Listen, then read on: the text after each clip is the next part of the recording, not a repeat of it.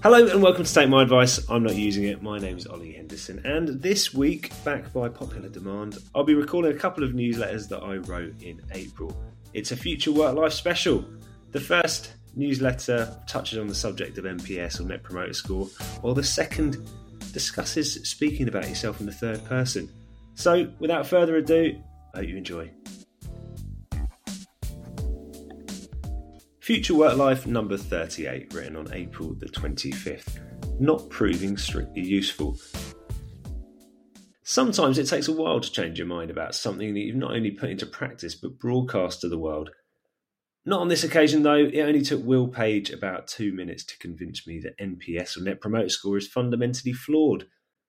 Last week I spent a wonderful hour chatting to Page, until recently Spotify's chief economist and my first guest of the most recent series of the podcast.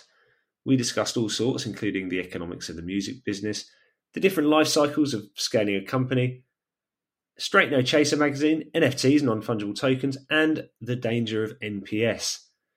I've written plenty about the surface level issues within organisations related to work-life design and well-being. See my recent articles about burnout and pacing yourself, for example.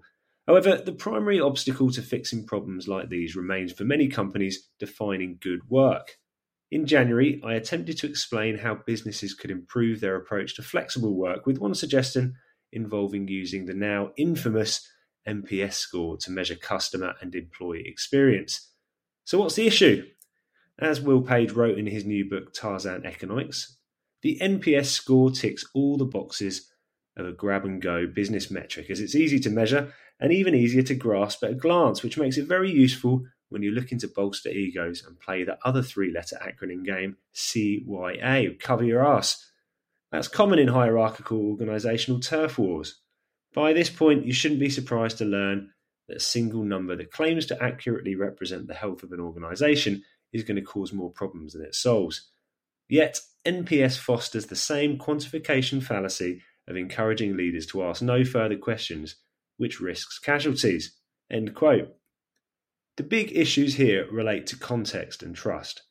In an attempt at simplicity, NPS represents so narrow a view on customer sentiment that it's essentially worthless. It's impossible to capture such a range of human psychology and behaviour in a single number, and provides little to no context into the customer's experience. Plus, Will Page argues that its ubiquity means we, as customers, understand how to game the system, responding at either end of the 11-point scale to ensure we factor in the calculation. In short, you can't trust it to tell you anything useful. Trust remains a constant challenge for anyone attempting to use data to make decisions in businesses. To refer back to the articles on the evolution of flexible work once more, this is why the oft-misquoted Peter Drucker said, "What gets measured gets managed," even when it's pointless to measure and manage it, and even if it harms the purpose of the organisation to do so. In this respect, even worse than not collecting data is collecting it entirely wrongly. Reflecting on the subject over the past few days, along with reading a timely anecdote in Tim Harford's book, triggered a recurrence of my recently suppressed penchant for German cultural references, which any original subscribers to Future Work Life will remember from its early days. In the form, on this occasion, of thermometers, armpits, and a hirsute 19th century scientist from Baden-Württemberg. For 18 years, Dr. Karl Wunderlich collected over 1 million body temperature measurements taken from more than 25,000 patients. 1 million measurements recorded and filed on paper. This incredible effort led to his discovery that the average body temperature for humans is 98.6 degrees Fahrenheit. And this became conventional wisdom, which seems entirely fair given the sheer scale of the undertaking. The thing is, Wunderlich was wrong. Our bodies are in fact about half a degree cooler than 98.6 degrees.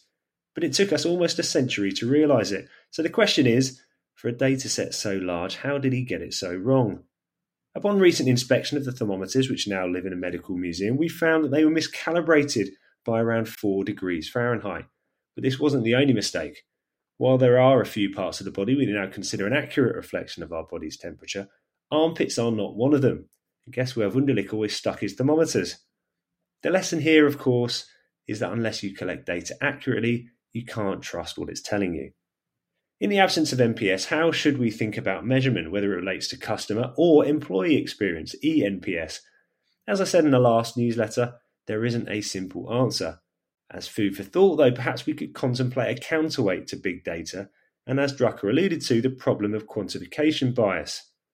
In Tarzan Economics, Will Page introduces the work of Tricia Wang, a tech ethnographer who has reframed this by introducing a new term to illustrate why people are the data and not the metrics they produce. And I quote, "Thick data is at the opposite end of the spectrum and aims to capture the most direct, unmediated data from humans in the full context of their emotions and stories by, wait for it, meeting them." This is such a wonderful phrase to counter the hype around big data. On one side, we've got snake oil merchants selling promises based on millions of points of data. On the other side, we've got deep, patient observations of real humans listening and talking to each other. A good point, well made. Future Work Life number 39, written on April the 29th, 2021. Ollie, this newsletter is the best thing you've ever written. First, a definition of Iliism. Iliism is the act of referring to oneself in the third person instead of first person. Iliism is sometimes used in literature as a stylistic device. In real-life usage, Iliism can reflect a number of different stylistic intentions or involuntary circumstances. Speaking about yourself in the third person, it's the ultimate sign of narcissism and self-grandeur, isn't it? I certainly find it incredibly amusing when I hear people talking in this way, but does it say something about the individual beyond just that they have a high opinion of themselves? There are plenty of historical examples of Iliism, not least Julius Caesar. I draw many of my references from the sporting world, though, so there are a couple of stars who jump out at me. Zlatan Ibrahimovic and LeBron James. Zlatan Ibrahimovic, if you're not familiar with him, is Sweden's best ever footballer. Not my words, but the words of the man himself. And I quote, "I'm probably the best Swedish player in history. What I've done, no one has done. Am I arrogant? It doesn't matter. I'm the best." End quote. He also once told the King and Queen of Sweden, "Now take care of Sweden until I return." Zlatan is one of football's foremost proponents of Iliism, and believe me, there's no shortage, from Pelé to Maradona, Lothar Matthäus to Eric Cantona. Given that these names represent some of the game's greatest players, you might conclude that this is a symptom of the fame and idolisation that comes with transcending the world's most popular sport. Yet even among the 5 players I've mentioned, their personalities differ wildly. For example, in Zlatan's case, you can sense a large dollop of irony in many of his famous quotes. Take this, for example, and I quote, "I don't think that you can score as spectacular a goal as those of Zlatan in a video game, even though these games are very realistic these days." End quote. On receiving an invitation for a trial at Arsenal from legendary manager Arsene Wenger as a 17-year-old, his response was, "Zlatan doesn't do auditions." And when asked what he'd bought his partner for her upcoming birthday, he responded, "Nothing. She already has Zlatan." So, is this a simple case of self-aggrandizement, or is it something else? Zlatan is a wind-up merchant and provocateur, hence his recent spat with LeBron James, basketball superstar and increasingly a much listened-to commentator on social issues. Zlatan advised him to focus on unifying rather than dividing through his public statements. Now, this isn't a simple area on which to assert an opinion, of course. During the week of writing, there was controversy over Basecamp's decision to ban political discourse within their internal platform on company meetings, for example. However, one can't help but feel that Zlatan was indulging in some gentle prodding in the interest of publicity and mischievousness. LeBron is, of course, a famous Iliist himself, with observations such as, "I wanted to do what was best for LeBron James, and what LeBron James was going to do to make him happy." In his case, though, there is always a sense that every decision made is well considered and in the interest only of improving his ability to be successful. Assuming this is true, the research backs up his approach. Using your own name and other non-first person pronouns can help promote self-control and wise reasoning. There's just no need to say it in public or out loud at all. Ethan Cross runs the Emotion and Self-Control Lab at the University of Michigan. What a great name for a department. And is the author of the book Chatter, The Voice in Our Head, Why It Matters and How to Harness It. He's an expert on how to leverage self-talk, your internal dialogue, positively rather than falling victim to the negative impact of the voice in your head. The latter point is crucial here because typically it is the negative thoughts that tend to dominate. Even in good times, our inner critic rears its head, which is why we may often suffer from self-doubt and psychological patterns like imposter syndrome.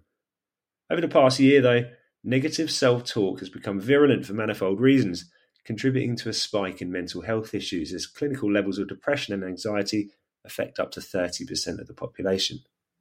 While Cross makes very clear that it's not possible to rid the world entirely of depression and anxiety, it is possible to turn down the temperature a bit when it's running too high.